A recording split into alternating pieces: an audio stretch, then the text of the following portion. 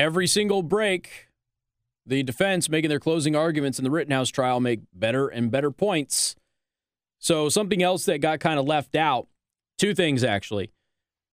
The prosecution last week got caught doctoring a video of Kyle Rittenhouse, and they presented that in court.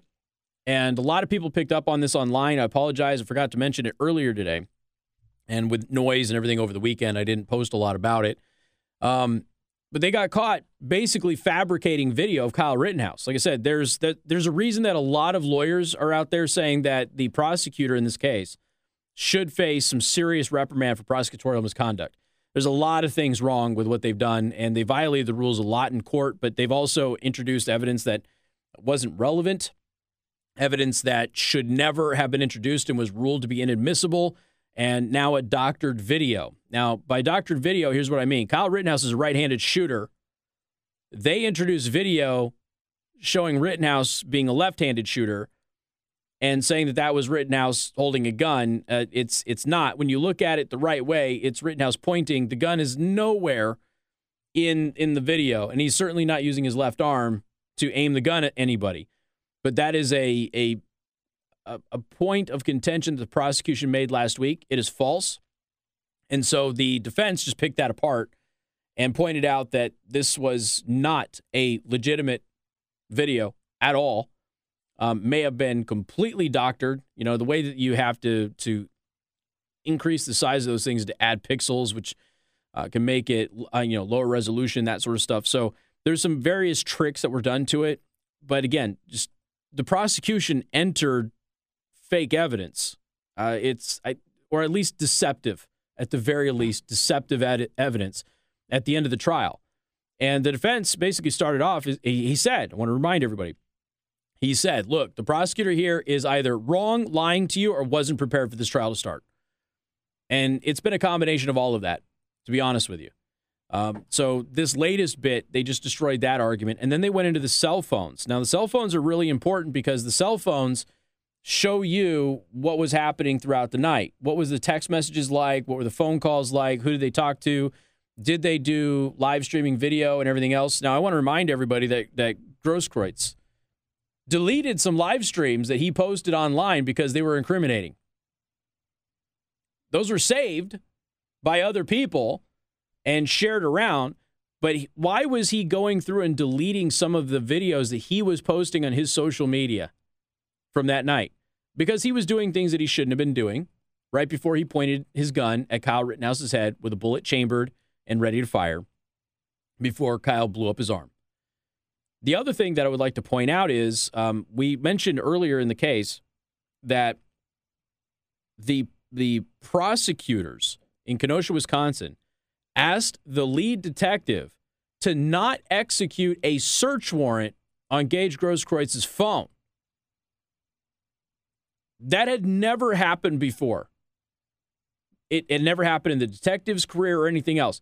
So he said, well, they were kind of worried about, I think, Marsy's Law or whatever, which would have already been considered by the judge at the time that the judge granted the search warrant. And the judge determined that there wouldn't have been a violation of that law.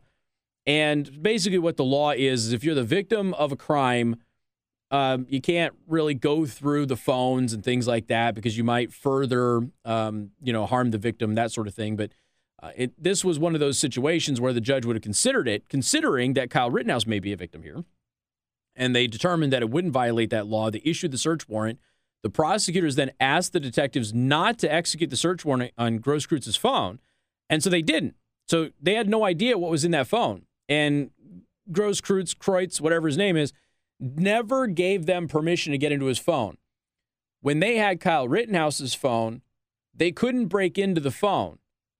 And Rittenhouse and his team gave them access to the phone. They allowed them to look through the phone. And the defense was pointing out, nothing illegal was found on that phone. No affiliations with any militias were found on that phone. No association with any white supremacy movement was found on that phone. No illegal activity, period. We gave them access to the phone when they wanted it. Why did they not go in to Gage Grosskreuz's phone? Why did they not execute that search warrant? Why did Grosskreutz not grant them access to that phone? Remember, Grosskreutz pointed a loaded gun at Kyle Rittenhouse's head, and that's why Kyle Rittenhouse shot him. That is what he testified to in a court of law. That is what the video clearly shows. So once again, the defense doing a very, very good job in closing arguments. The prosecution's closing arguments earlier today, if you missed us talking about it at the beginning, not so good. All right, let's talk about some more media lies here. So CNN's probably going to end up getting sued over this whole thing. Who are the two most popular personalities on CNN? Anybody? Anybody know who the two most popular personalities are? That's right, Cuomo and Lamont. Who are the two members of the CNN lineup who have been accused of sexual harassment and assault? That's right, Cuomo and Lamont. Cuomo's admitted it. Cuomo's apologized for it. He pulled the whole "I'm Italian" argument, but he apologized for it. Of course, his brother and everything's happening in New York. By the way, did you see that Andrew Cuomo looks like he's going to try and run for Attorney General of New York State? You can't make this up. I mean, you can't. Anyway, the reason I'm bringing this up is nobody watches CNN. Their ratings are terrible. But the two most popular people on their network who have terrible ratings have been accused of sexually assaulting or harassing people. One has admitted to doing it. Cuomo has. Lemon is still fighting that in a court of law. The reason I bring this up is the rumor now is that there's going to be a major shakeup at CNN. Now, that doesn't mean that those two are going to go away. But according to some insiders here, after this merger, Deadline is writing that Discovery chief David Zaslav, who is widely expected to assume stewardship of CNN after its merger with Warner Brothers is complete, has kept his public comments on the failing news network close to the vest. When asked by Deadline what he thinks will happen with Jeff Zucker, who runs CNN now, all he said is, Jeff's a good friend and I like him a lot. He did not mention keeping Jeff Zucker on at all. Zucker never should have been given an extension on his contract. We've talked about this many, many times. What he has done to that network is despicable. And I've even told you this in a tacit defense of Cuomo.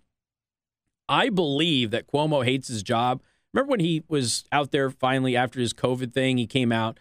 The COVID thing was obviously, a bunch of it was staged. I'm not saying that he didn't have COVID, but I am saying that he didn't have a bad case of COVID. And he violated the COVID isolation rules. He went outside. He got in people's face. He did all sorts of things that violated the rules. He clearly didn't stay in his basement the entire time. We know that for a fact. But, you know, a lot of people thought that maybe he was faking it. I don't think that he was faking it, but I do think that they embellished his experience with it quite a bit to push the narrative of COVID being awful and horrible and to get ratings and all of that stuff. So right after that, Chris Cuomo started talking about how much he didn't like his job and how sometimes he felt like because he has a podcast, about he felt he was asked to do things that weren't really the right thing to do. And so since then, there's been a part of me that's always just kind of wondered if Zucker was just telling him to do a bunch of crap that he never wanted to do.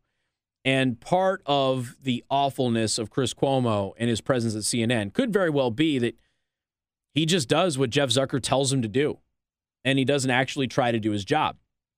I'm not defending Cuomo overall as a human being because he's an awful human being.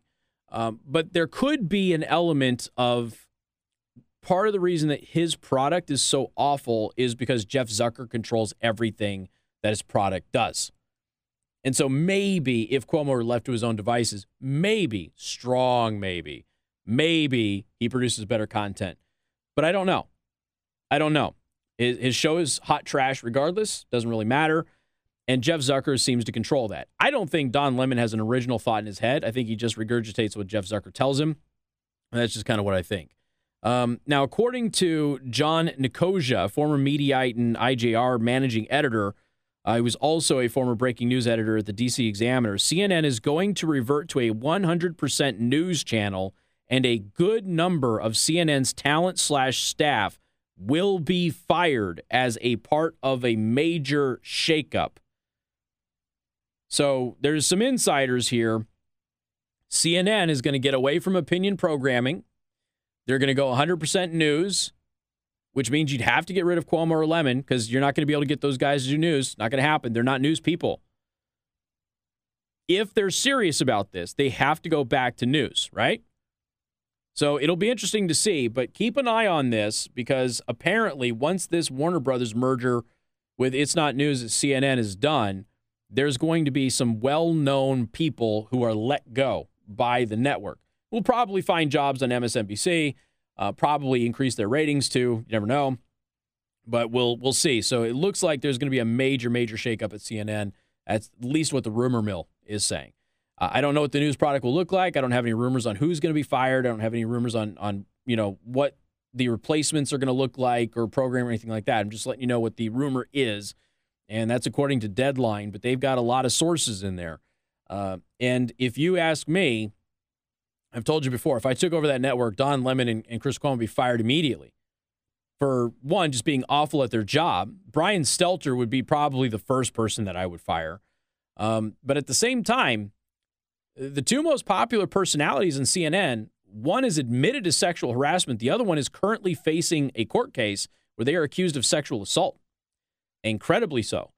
So it wouldn't be a stretch for CNN to go, you know what? Your ratings aren't good. Your opinion programming, you're not news, and we got to deal with sexual harassment cases with you guys. So we're just going to let you go. That would not be a stretch at all. So I wouldn't be surprised to see that. And it would be a big deal if it happened in the news world.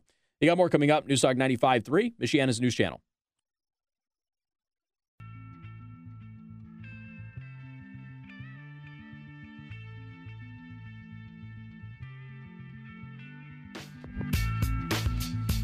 I think what we're getting here from the defense, making their closing arguments here in the Kyle Rittenhouse trial, is that the defense is really focusing on Grosskreutz, who is the one who had his arm shot but has survived.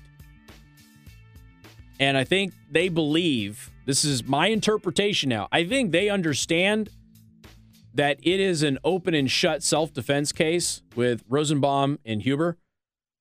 So they're focusing on the situation with Grosskreutz, and they are really hammering him as being a perpetrator here, not letting law enforcement into his phone, the strange decision by the prosecution not to allow police detectives to execute the search warrant on his phone. If he's just a witness, why does he have a lawyer? His lawyer's in court right now. He lied to police on the night of the shooting. He lied about being armed. He was illegally carrying a firearm. That always gets left out. Grosskreutz was illegally carrying that firearm. He was not allowed to have that firearm on him. He had a bullet chambered when he pointed the gun at Kyle Rittenhouse's head. Kyle Rittenhouse fired first. And, you know, he's pointed out, he goes, look, when you lie to police in the middle of an investigation, that's obstruction. And you tend to get in trouble for that. And he goes, I know, I'm a defense attorney and some of my clients have been there. So he goes, it's kind of weird that he's not facing any charges right now, don't you think? So some interesting stuff happening in the Kyle Rittenhouse closing arguments here. The defense has been very, very good. The prosecution was a mess earlier, again, contradicting himself from one second to the other. We pointed that out earlier, but we'll keep giving you updates throughout the show. And then, of course, as the jury deliberation happens, and, of course, the verdict, we'll certainly let you know when the verdict happens at some point this week. We don't know how long jury deliberation is going to go. I'm not expecting it to go for very long, to be honest with you. All right, what do we have here? Somebody was just pointing something. Oh, yeah. Joe Biden. All right, so Joe Biden just did his little signing of the $1.2 trillion spending bill, the infrastructure bill. That infrastructure bill, by the way, is actually costing $2.4 trillion. It doesn't cost 1.4 or 1.5. That is according to the CRFB report. Let's pull this up. This is a couple of days old. This is from last week. I just want you to know about it. The Build Back Better bill will cost $2.4 trillion, not 1.4 or 1.5. They're still saying 1.2. It's not a $1.2 trillion bill. So basically what they're pitching it as is a $1.2 trillion bill, but the cost will actually be closer to 1.5. But really, this report basically says it's 2.4 trillion at the least. Okay, and that is according to some of the information out there. They're still waiting for a CBO score on it, but it's just pertinent to point that out. It costs a lot more than what they're telling you it is. So there's an article in the Federalist today from Randy DeSoto. Biden lied to America. Build Back Better spending plan will raise taxes on many middle-class Americans. We've already been through some of these before on the show. I just want to go over this latest article on this. He said variations of it dozens of times that it will not raise your taxes. They go back to the Obama era where they lied to you about the Affordable Care Act. If you like your health care plan, you can keep it. If you like your doctor, you can keep it. Those were all lies. There were knowing lies, too. We caught some of the Obama officials admitting on a podcast that they were lying about that because they knew from the very get-go that it wasn't true. So anyway, flash forward. Biden appears to have taken a page from his old boss's playbook as he attempts to sell the Build Back Better proposal, which would launch several new open-ended entitlement programs. His consistent talking point has been that those making under $400,000 a year will not see their taxes go up. The White House has the pledge right on its website, along with a pronouncement that the wealthy will finally pay their, quote, fair share under the plan. And I've already pointed out that the fair share got raised to be above the salary grade of Joe Biden now. He used to support it being over $200,000. But in Scranton, Pennsylvania last month, Biden said, I guarantee you that no one making under $400,000 a year will see one single penny in tax go up, not one. Now, that was a lie back then, and we debunked it back then. An analysis by left-leaning Tax Policy Center found that roughly 20% to 30% of middle-income households would pay more taxes in 2022 under Build Back Better. Now, the Tax Policy Center is a left-wing tax think tank. It is not a right-wing tax think tank. It's a left-wing. And they're saying 20 to 30% of middle-income households will pay more in taxes next year under this plan. The group estimated that the tax increase for low and middle-income Americans would not be substantial, $100 or less per year. Those making $200,000 to $500,000 would pay an additional $230 per year. That, of course, is an increase of more than a penny and certainly isn't a tax cut. But here's the kicker. After all, Biden pontificating about the rich paying their fair share, Build Back Better, again, according to the Liberal Tax Policy Center, actually lowers the tax burden on many of the wealthiest Americans. We have talked about this many times before. This is done through SALT deductions. The Trump tax plan, while lowering taxes for the vast majority of Americans, actually raised taxes on rich Americans in very, very blue states. What typically happens in places like California and New York, rich people don't care that the state taxes are so high because they never pay the state taxes. They deduct them from the federal taxes. And then they actually sometimes get money back. And they don't actually pay any taxes. Trump killed that. Trump forced people like Robert De Niro to actually pay state taxes. They limited the SALT deductions. The Build Back Better plan fixes this issue for rich Democrats in high-tax blue states. So now, because of the changes to the SALT deductions here, wealthy, rich liberals in New Jersey and in California and New York are actually going to get a tax cut under the Biden Build Back Better plan. So Biden has cut taxes for rich people in high-tax blue states. Trump raised taxes for rich people in high-tax blue states. And they're trying to lie to you and say that you're not actually going to get any taxes raised. You will. Your taxes are going up for up to 30% of the middle class and low income and middle class in America. That's direct taxes. You will also have these additional taxes that come later that we've talked about before. Some of them, again, dealing with things that are not directly associated with income. So just so you're aware, I mean, even the left-wing tax policy centers are saying your taxes are going up, just so you know. All right, folks, it is currently 4:33. Time to check out Impress Jewelry Creations, creating meaningful jewelry for the moments that will last a lifetime. All right, I know it's a little chilly outside. It's not what I would call, like, cold, but it's a little chilly outside. So I know that hell hasn't frozen over yet, but it's got to be close, right? And here's why. So the FBI does a really stupid thing. They raid Project Veritas journalists' homes. They raid James O'Keefe's home over a diary, Ashley Biden's diary, right? So they've now confirmed the authenticity of the diary. There is no reason for the Department of Justice and the FBI to be involved in a missing diary case. Project Veritas has already attempted to return the diary to Ashley Biden. They then turned it over to law enforcement. They never published any stories about the diary because they couldn't verify the authenticity of the diary until now. And it didn't make any sense. Journalists who get information often will evaluate whether it's publish worthy. Okay, this happens. You don't get raided by the Department of Justice when that happens. If there's a national security breach, most of the time journalists do not get raided by the FBI because they're the ones doing their job.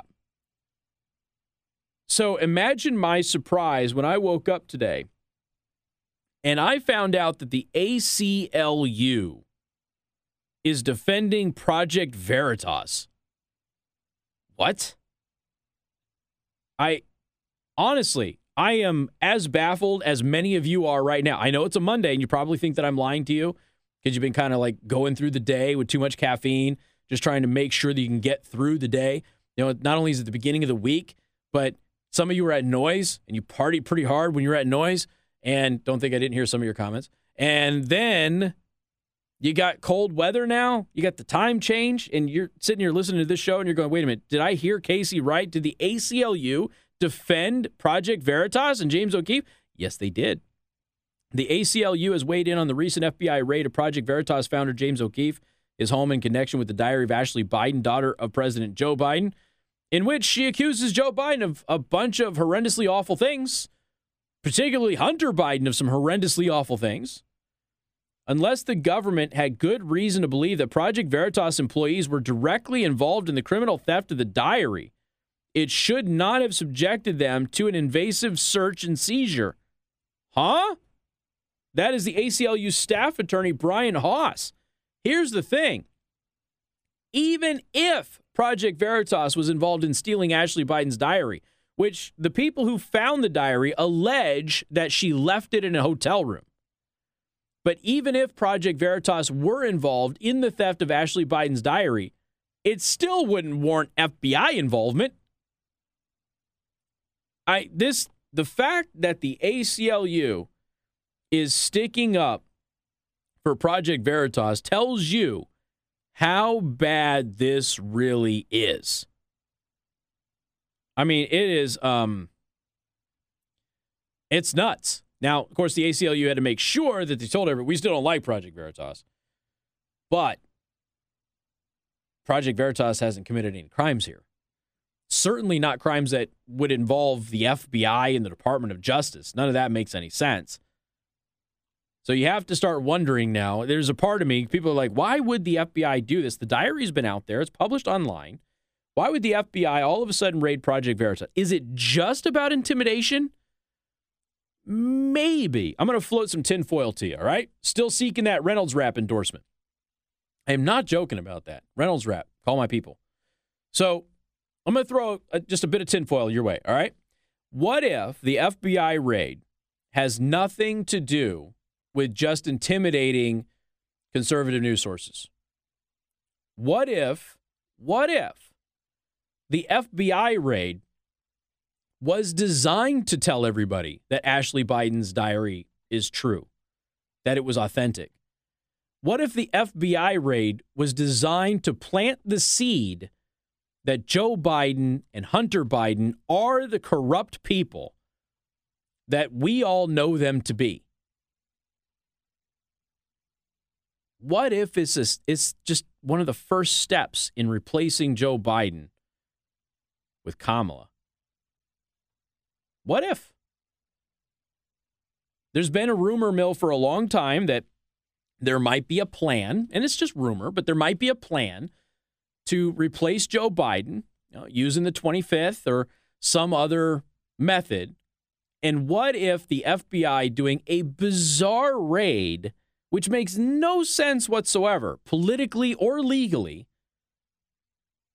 except for two things. One, to serve as intimidation. But why now? Why so late? And why a media outfit that didn't publish a story on it?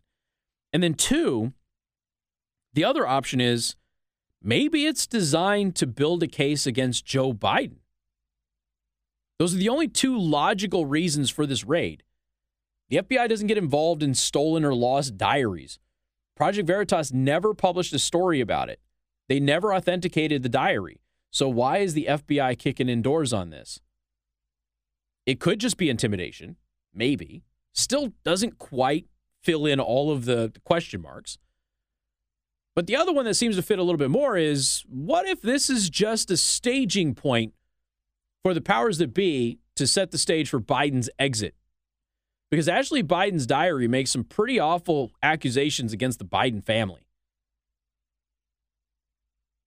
What if? Reynolds Wrap, seriously, call my people. Got more coming up, 95.3 MNC.